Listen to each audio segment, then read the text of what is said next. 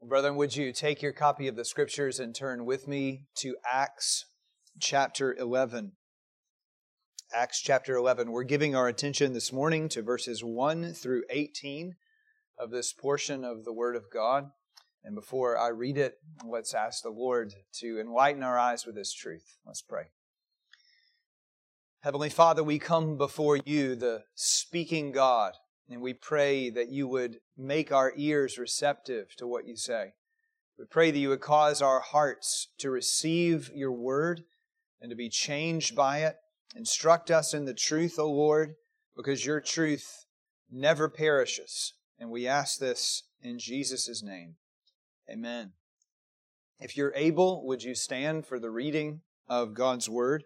Acts 11, again, starting at verse 1. Now the apostles and the brothers who were throughout Judea heard that the Gentiles also had received the word of God. So when Peter went up to Jerusalem, the circumcision party criticized him, saying, "You went to uncircumcised men and ate with them." But Peter began and explained it to them in order. "I was in the city of Joppa praying, and in a trance I saw a vision, something like a great sheet descending, being let down from heaven by its four corners. And it came down to me. Looking at it closely, I observed animals and beasts of prey and reptiles and birds of the air. And I heard a voice saying to me, 'Rise, Peter, kill and eat.' But I said, 'By no means, Lord, for nothing common or unclean has ever entered my mouth.' But the voice answered a second time from heaven, 'What God has made clean, do not call common.' This happened 3 times, and all was drawn up again into heaven. And behold, at that very moment 3 men arrived at the house in which we were, sent to me from Caesarea. And the Spirit told me to go with them, making no distinction. These 6 brothers also accompanied me, and we entered the man's house. And he told us how he had seen the angel stand in his house and say, 'Send to Joppa and bring Simon, who is called Peter. He will declare to you a message by which you will be saved, you and all your household.' As I began to speak, the Holy Spirit fell on them, just as on us at the beginning. And I remembered the word of the Lord, how He said, 'John baptized with water, but you will be baptized with the Holy Spirit.' If then God gave the same gift to them as He gave to us when we believed in the Lord Jesus Christ, who was I that I could stand in God's way?" When they heard these things, they fell silent, and they glorified God, saying, "Then to the Gentiles also God has granted repentance that leads to life." Well, thus far God's Word. Brethren, please be seated. Well, after a week off, we return this morning to the book of Acts, and we have now entered phase 3 of the Gospel's advance. You remember the risen and ascending Lord Jesus told the apostles back in Acts 1:8, the theme verse, that they would be His witnesses in Jerusalem, that occurs in Acts 2-6, in Judea and Samaria, Acts 7-9, and to the ends of the earth. That language, the ends of the earth, is from the prophet Isaiah talking about the conversion of the Gentiles. And it has now begun. As an Italian cohort leader, this centurion Cornelius was converted in Caesarea in Acts chapter 10. Cornelius, we remember, was a God-fearer. He was a believer embracing the Jewish Scriptures and looking for the Christ, but he hadn't yet understood that the Christ is Jesus. But with supernatural activity, visions of an angel, a trance, and a divine voice directing Peter, Peter has brought the gospel to a new territory. Now, there's irony here because Caesarea is really not that far from Jerusalem, and it really isn't even outside the Roman province of Judea. But this, brethren, is the start of the worldwide gospel expansion in Acts, which is going to end in the book with the gospel going to the heart of paganism, Rome itself. Now, we've heard about the gospel going to Cornelius as his house and relatives, they were gathered, but we're in a little section that's stacked with repetition. we heard about Cornelius' angelic vision and the command to go get Peter. We heard about Peter's vision of the sheet. 3 times the Lord gave him this vision. The guys came to Peter, reported everything Cornelius saw. Peter goes. He has them tell the whole story again. And he told them about the sheet thing. God no longer is bringing this separation between Jew and Gentile. There is no partiality. Time for Peter to lay down his pride.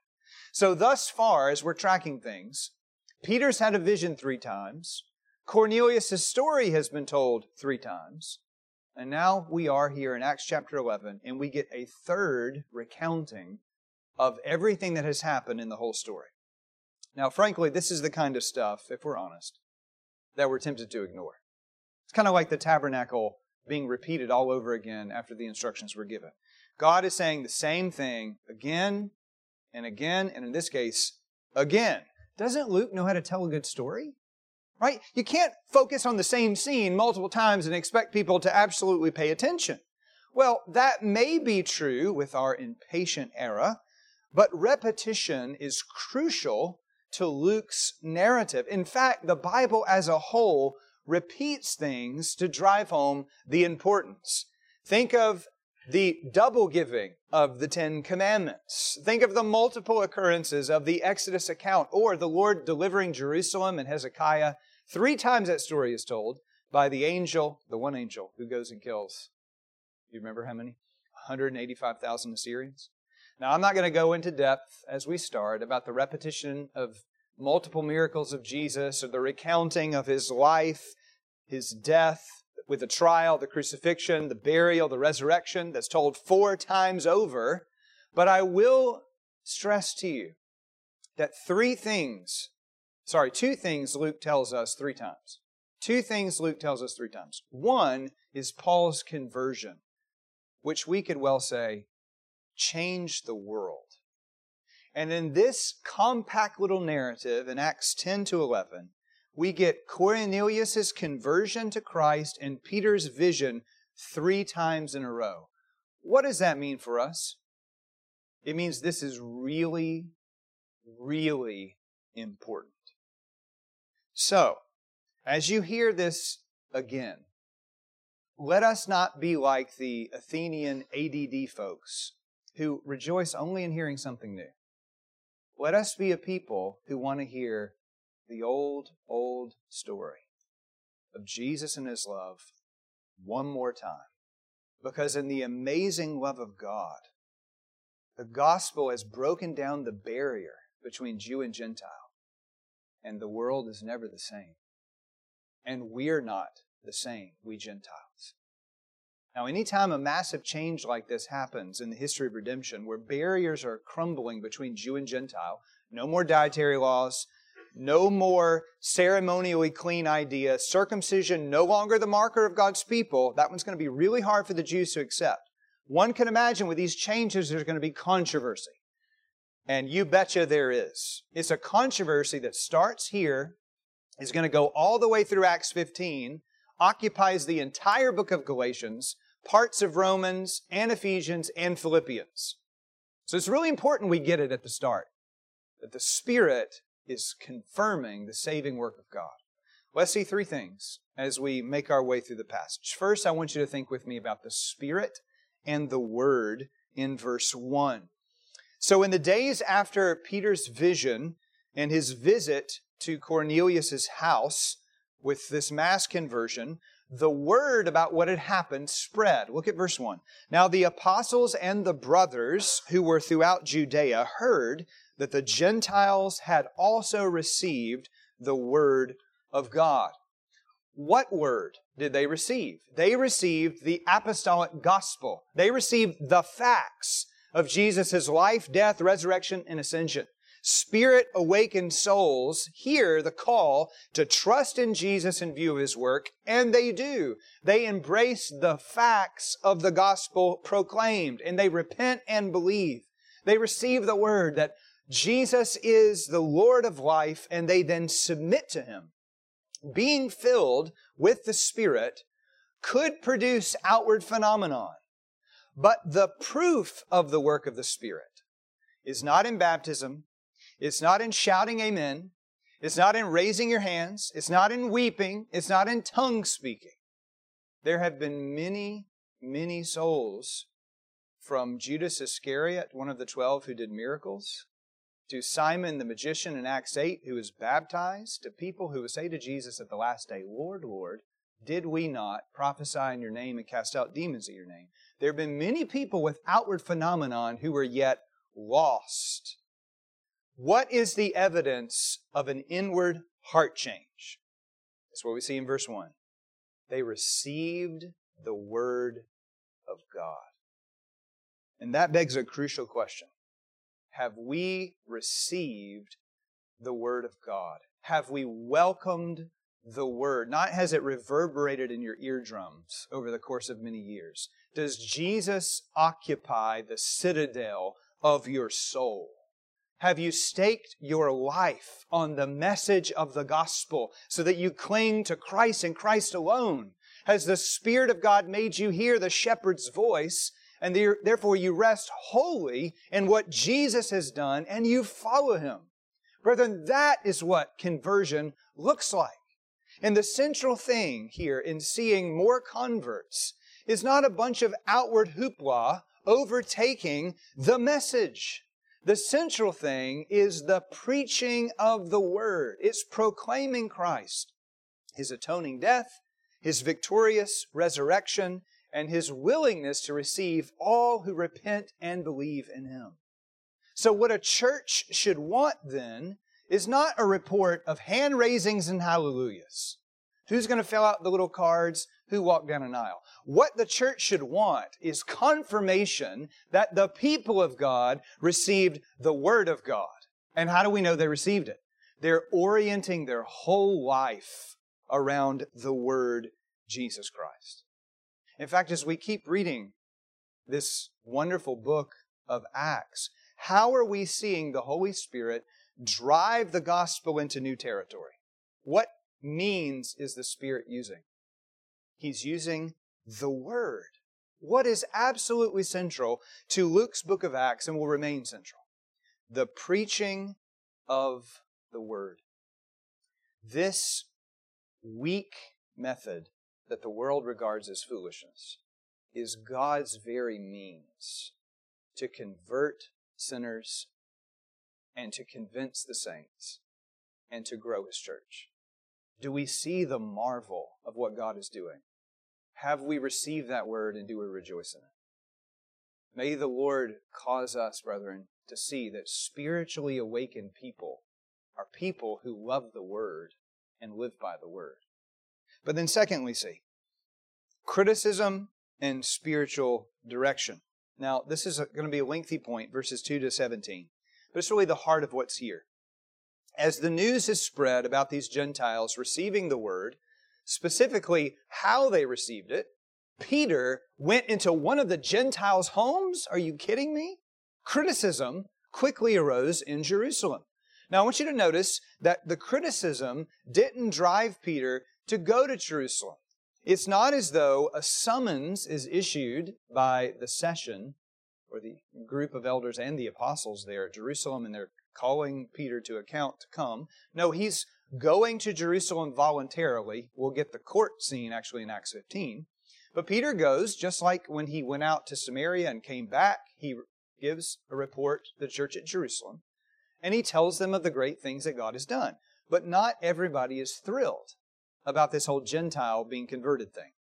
Verse 2, the circumcision party. Now, that identifies not every circumcised person in the Jerusalem church, but a subset, a faction of the church who are claiming that circumcision is the marker of being a part of the people of God. Incidentally, it will be the circumcision party, exact same language, that Paul is encountering in the book of Galatians, who are causing so much trouble. So this is the start of that controversy. The circumcision party, they criticized Peter, saying, verse 3, you went to uncircumcised men and ate with them. These men are appalled at Peter. Because Peter's action is in direct violation, not actually of Scripture, but of how they understood Scripture to be applied and the dietary laws and how you relate to a Gentile. The mindset is simple. You, a Jew, cannot have fellowship with unclean Gentiles in any way. They are beyond the pale. They're cut off from us. They need to be cleansed. And they need to have the outward sign of cleansing, which is circumcision, applied to them. And the thinking is really simple. They have to become Jews first before they can commit to Jesus. Jews first, then you can commit to Jesus. Now, the circumcision party as a group are totally missing that circumcision done by the hands, an outward act, is to point to something that man's hands can't do. Circumcise the heart. Moses spoke of that in Deuteronomy 10 and Deuteronomy 30. And then it's reiterated in a principle Ezekiel gave of the new covenant.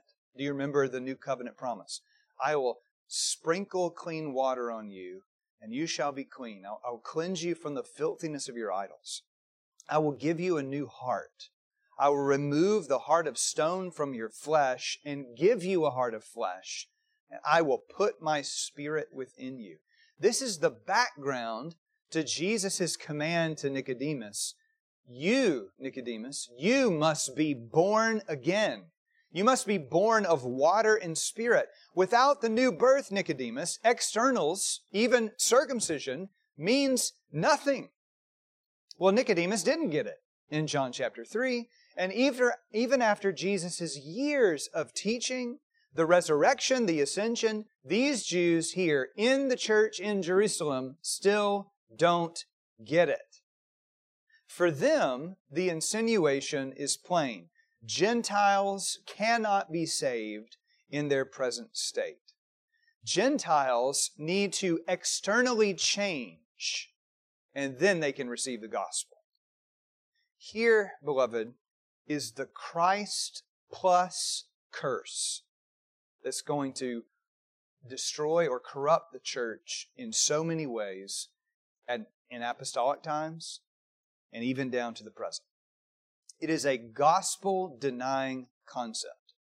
Do this thing, obey these rules, follow this 12-step program, and then grace can come to you.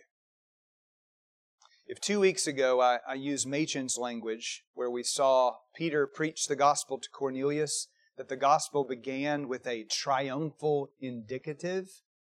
Here's what Jesus has done. That's the true gospel. Now we're hearing from these guys in the Jerusalem church that the gospel, which is no gospel at all, begins with what you do, not what Christ has done. Clean yourself up. Then we can get you some grace. Work to do things that please God, and then He will save you. But that totally nullifies grace. That's what's at stake here. That's why this is so important. Is the gospel the gospel? Or, brethren, do we have to do stuff to earn our reconciliation with God? Paul's going to say in the book of Galatians, if it's true that we have to do stuff to get right with God, then Jesus died to no purpose. This is a really big deal. But I want you to notice Peter's tactic. After Peter listens to them hem and haw about it, he doesn't scold them as a bunch of idiots. He doesn't blast them as fools embracing heretical ideas, though it should be noted that the Apostle Paul, a little farther down the line, will be much more severe when, after all God teaches right here, they still don't get it and they reject the gospel. But Peter here, the first go-around, he indicates, guys, I was right there with you. I feel you, man. I know exactly what you're thinking, because that's what I was thinking. But let me tell you what the Lord has done. Let me show you how I was wrong. That we Jews, while we're privileged, we are not exalted over the Gentiles. There is no partiality with God. And then for the third time, we hear all the details about Peter's vision, about Cornelius. And Peter's account, he says, into verse 4, is explained to them in order, Luke tells us. That little phrase at the end, in order, doesn't mean necessarily Peter is conveying the chronological order of what happened. Actually, Cornelius saw an angel before Peter had a vision of the sheet. But the phrase in order recalls Luke chapter 1, verse 3, where Luke said he was giving Theophilus a well-researched, investigated, set in order account. So what Peter's about to give us is the official story. Now, when the government gives you the official story, you might kind of turn a blind eye. But when an apostle gives you the official story, you really should perk up. This is the apostolically sanctioned word of what God did. And then Peter relates the details. We heard about Peter's trance while in prayer, verse 4, the vision of the sheet descending with all the animals in it, and the divine voice, verse 7, saying, "Rise, Peter, kill and eat." Now, as Peter relates the story, notice right here how he doesn't change it to make himself look good. Peter doesn't whitewash his poor response. He tells the guys the plain truth. I objected to the voice of Jesus. Jesus told me, "Rise, kill, and eat." I said, "By no means, Lord. Pull yourself together, Lord. Are you crazy? Don't be ridiculous. I've never put an unclean or common thing in my mouth." Peter is telling us that one more time he had dared to tell Jesus, "Jesus, you got it wrong." Isn't that embarrassing? You betcha it is. But Peter, like the Bible as a whole, doesn't give us a sanitized version of events that happen in the lives of God's people. This is another confirming fact that the Bible is true. If you were Moses, would you write down the things that you did that were dumb? Probably not. If you're Peter right here, would you relate to them all the things that you said that were not wise? Probably not. You're going to edit your own story. Peter doesn't do that. The Bible is like that, brethren. We get the real story. We get the saints, warts and all. We hear of their slowness to believe, their struggles, their stubbornness, and God's incredible patience to bear with them and teach them. And the portrayal here of Peter's flaws actually serves the vital point of the whole message. There's no way someone could do something to earn the grace of God. The gospel can't be perform this act, go through this ceremony, get this mark in your flesh, and then the Lord will give you saving grace. Because even the best of men, like Peter, shows us that he's just a sinner. After all that the Lord has taught Peter, Peter is still struggling to hear and receive God's voice. Now, he's going to eventually bow to the voice of the Lord, which is what a believer will do. But that doesn't always mean we respond well the first time. Are you one of those people that doesn't respond well the first time, but eventually you come around? That's Peter. And the Lord perseveres with Peter's folly. Indeed, as Peter recounts the patience of the Lord, he shows us, reminding us again, how many times did he receive the vision? 3 times. Now, you know that Jesus could have just said, "Forget it, Peter. I'm just going to pick another apostle because you're clearly too blockheaded for me to use." It's really reminiscent with Moses. Do you remember the encounter, the bush scene in Exodus 3 and 4? Do you know how many excuses Moses comes up with? He tells the Lord, "Who am I that I should be the one to speak for you?" And then he says, "Well, they're not going to believe me." And the Lord gives him 3 signs. "Well, I'm not eloquent. I've never been eloquent." And then he says, to top it all off, "Can't you just get somebody else?" And God doesn't let him off the hook. The Lord perseveres with his servants. Well, that's what he's doing here with Peter. And through repetition, God is pounding into Peter's brain the truth. That took a while. Some of us are stubborn. But after seeing the vision 3 times, Peter still wasn't done with the scene. He wasn't getting it. And then, right at the very moment that the vision was over for the 3rd time, behold, verse 11, 3 men arrived at the house. And then, verse 12, the Spirit told me to go with them, making no distinction. Peter is learning by the Spirit's persistent direction that the vision of no unclean animals actually relates to no unclean Gentiles as these guys arrive. I'm not to make distinctions with food, but I'm not to make distinctions with people. The gospel is for all. Christ is the Lord of all. All people can be saved, not by works, but by grace alone, through faith alone, in Christ alone. So Peter goes with them. Now, as Peter relays these facts, he's aiming to build a rapport with these brothers who are objecting. I understand your confusion, guys. I hesitated at first. I'm just like you. Similar to actually what he did to Cornelius, when Cornelius bowed down to him, and Peter said, "Get up. I, too, am a man. I'm just like you." See how Peter's using his commonality and from a position of humility, conveying the truth. But he says to these guys, look at what the Lord did. Look, I didn't come up with this on my own initiative.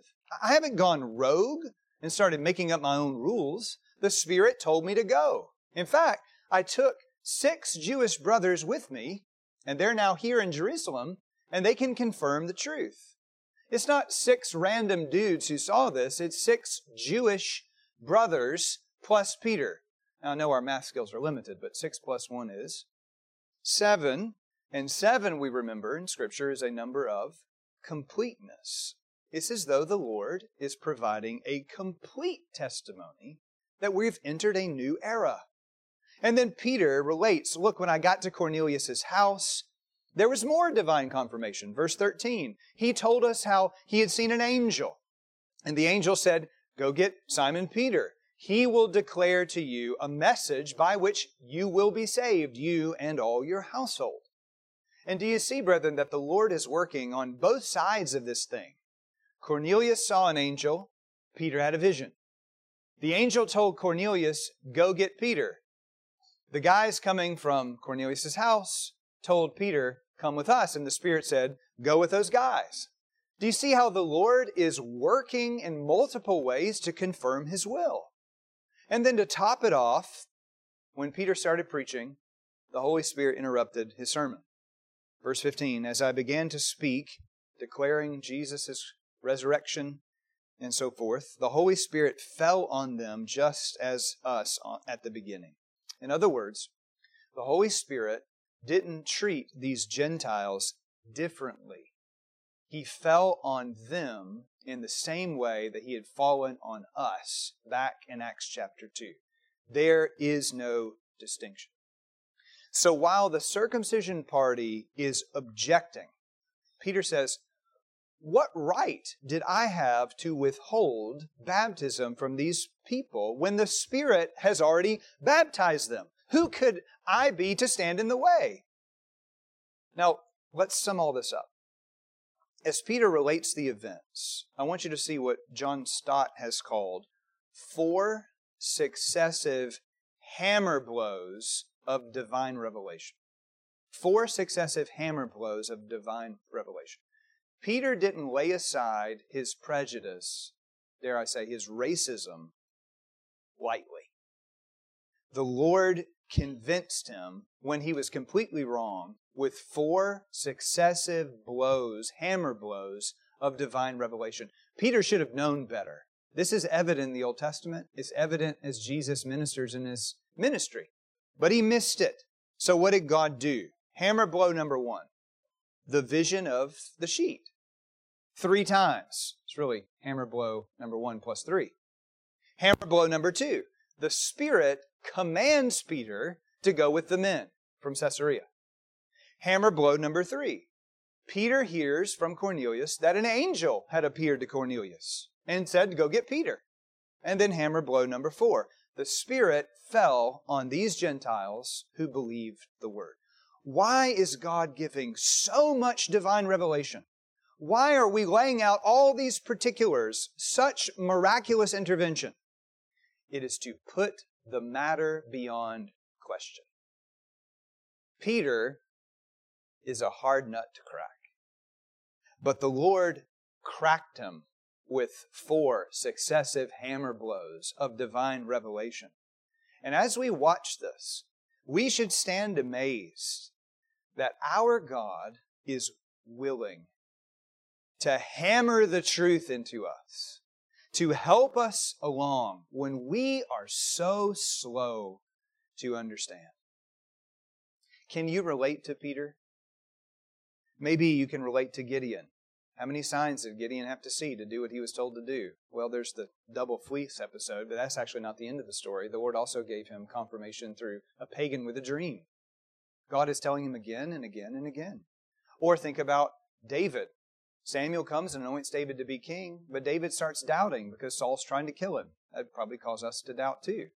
But then Samuel reconfers the word to David, and Jonathan comes out to tell David, and Abigail tells David, and even Saul, after Saul tried to kill him and he didn't succeed, Saul says, you know what, David, I know one day you're going to be king. Even his enemy is confirming that this is true, but David is still struggling to get it. We can think about Jesus walking with his disciples through the ministry. And don't you see that he's teaching the disciples the same lessons over and over and over? He has to tell them to stop arguing about who's the greatest multiple times. How embarrassing is that? At the Lord's Supper, they're having an argument about who is the greatest. If it were us, we would say, you know, I need the B team because the A team clearly isn't working. Let's move on. And then Jesus' great encounter with Peter when Peter is saying, I will not deny you even if all these knuckleheads run away. Jesus says, Peter, Satan has demanded to sift you all like wheat, but I have prayed for you, that your faith may not fail. And then this striking word, and when you have turned again, strengthen your brothers. This is amazing. The Lord doesn't let us go. The Lord is willing to keep repeating Himself, to hammer the truth into us. The Lord is willing, in His love to us, to expose our faulty thinking over multiple iterations of the truth and to lavish His truth upon us so that in our dullness, we eventually get it. Are we going to get everything? Probably not. But are we going to get what is central about the gospel? Well, yes, if we're truly a Christian. Brethren, our God is kind. And this is a way to see it. And in so many circumstances of life, you may be struggling this morning wondering if the Lord is good and kind because you're dealing with really hard things. And this is just a little way to show you how the Lord is bearing with us and attends to us and brings His word to bear multiple times upon us. And we should be thankful. We should be thankful also for the larger point here. Not only does the Spirit direct us and overcome our muddled thinking, the Spirit presses to us that we are saved not by the works of our hands, but by His grace alone. And that should make us shout for joy. David once said, Psalm 25, good and upright is the Lord, therefore He instructs sinners in the way. If you're thankful to be a sinner who's taught, we'll go home rejoicing. But then finally see, submission and sovereignty. Submission and sovereignty. When they heard these things, Peter's account of the Spirit's work, they fell silent. No one rose to counter Peter's reasoning. And we read, instead of arguing, they glorified God. It appears the majority accepted what Peter had to say, and then they stopped criticizing and started praising. They praise God for His mighty acts because the Gentiles are being converted. And then they make a great statement, verse 18. Then to the Gentiles also, God has granted repentance that leads to life. Now, before we tackle that monumentally significant statement, I want to remind you that right here, while everyone appears to submit and glorify God, later the circumcision party are going to reject everything. Later, the circumcision party are going to start insisting that, yes, Gentiles must get circumcised and submit to the law of Moses or they cannot be saved. And you're probably wondering, how can they do that when this is so clear? Well, it reminds us of several times in the Gospels when the Pharisees would see a work of God, a miracle of Jesus, and glorify God, and then still reject Christ. When Nicodemus could come to Jesus and say, we know that you are a teacher come from God because no one can do the signs that you do unless God is with them. And then what are they doing just a few chapters later? They're calling Jesus the prince of demons, right? Beelzebub. You're following the devil. The devil is at work in you. Everything that you're doing is by the prince of darkness. This little scene where there's initial silence, token praise, but later resistance should make us all kind of take a heart check for a second. Do we really believe salvation is by grace alone? Do we really rest only in Jesus? Do we see the work of the Spirit and then still resist God? Resisting the Spirit with a stubborn heart of unbelief is something that people in the church are doing in this passage. Don't give mere lip service to God's power and then have a heart that's far away from the Lord. Check your heart. Are you embracing this? Now again, some are going to struggle with this issue and it's going to become a controversy.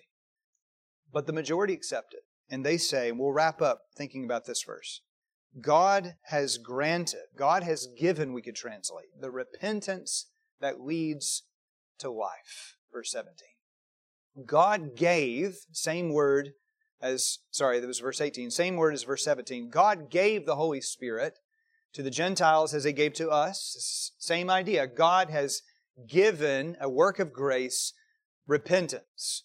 And there's an echo here of John chapter 3. The wind blows where it wishes.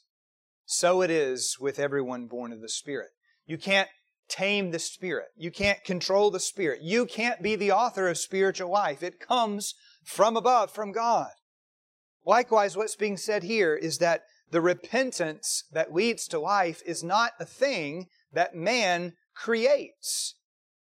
We don't have the power to repent. We can't do something to qualify for God's grace. If you do the thing that you can do, you repent, then God will give you grace. That's a perversion of the gospel. God has to give the power to repent. And those who are dead in sin and alienated by nature from God, we need a resurrection power to come upon our soul. We need to be called out of the tomb, like Jesus said to Lazarus, Lazarus, come out. And brethren, that's what salvation is, the work of effectual calling. Our catechism puts it like this, question 31 of the Shorter Catechism. What is effectual calling? Effectual calling is the work of God's Spirit, whereby, listen to this language, whereby the Spirit, convincing us of our sin and misery, enlightening our minds in the knowledge of Christ, and renewing our wills, He, the Spirit, doth persuade and enable. Persuade and enable us to embrace Jesus Christ as He freely offered in the gospel. What's happening here is that God is willing to give these blind, darkened Gentiles an awakening to see who Christ is. They're taken from a state of deadness in sin to life in Christ, and they don't praise themselves for how smart they are. God did it. The repentance, of course, is never detached from the gift of faith, which is also a gift. Ephesians 2:8. For by grace you have been saved through faith, and that not of yourselves. It is the gift of God.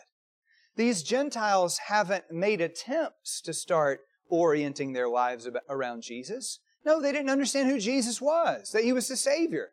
But as Peter preached, the Lord opened their eyes, and suddenly, by the power of the Spirit, they give themselves fully to Jesus. That's the significance of the expression, repentance that leads to life. We're not talking about repentance for one particular sin here. We're talking about repentance of a former life, and now my whole life is about Christ. Life is totally founded on Jesus, and by grace alone, these Gentiles get it. What are we learning as we close? Two things. One, there are no barriers to full fellowship between Jew and Gentile who trust in Jesus Christ. What we need for salvation is Christ alone. Not Christ plus some new habits.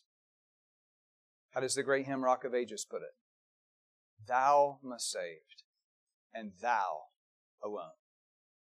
But then second, we see that the gospel is preached. And as it's preached, we don't get the possibility of repentance. God gives repentance. The gospel is the power of God unto salvation. As we hear the gospel, we don't bring the work of our hands. No, we receive what He gives by grace. Yes, the gospel calls us to repentance. And some of you who are really thinking about this are starting to wonder, well, how can God command me to do something that I can't do? Let me tell you how I, in my simple brain, have tried to figure that out. And it's with a story. Mark chapter 3. Jesus is in a synagogue. There's a man there with a withered hand. Jesus calls the man with the withered hand to come up. You know what Jesus tells that man with the withered hand to do? You probably do remember. Stretch out your hand. That man didn't say, what are you asking me to do? Are you mocking me? I can't do that. That's the very thing I have no power to do. How in the world can I do what you say? This man trusts that with the command of Christ comes the power to do what Jesus said. And guess what happens? He stretches out his hand because life came to his hand by a miracle. What happens in the soul as the gospel is preached? Dead people hear the word, and by a miracle, repentance and faith are given to them. That's how God saves. What does it mean for us ultimately? It means when we talk about salvation, we only say, praise be to God. No effort to me. It's all Him. May we see how kind our God is to awaken us to life at all and then to teach us in His patience. Let's pray together. Heavenly Father, we come and we marvel at Your goodness, at the saving power that You display as You rescue sinners. We thank You, O Lord, that You pound the truth into our stubborn hearts. And Lord, we pray that as we have seen that Christ is the Savior, that we would only give You the praise because You've taken our dull souls and You have awakened us to see and to flee unto Jesus for salvation. Oh Lord, we praise You for that. Help us to go out rejoicing as we consider it. And we pray this in the name of Jesus Christ. Amen.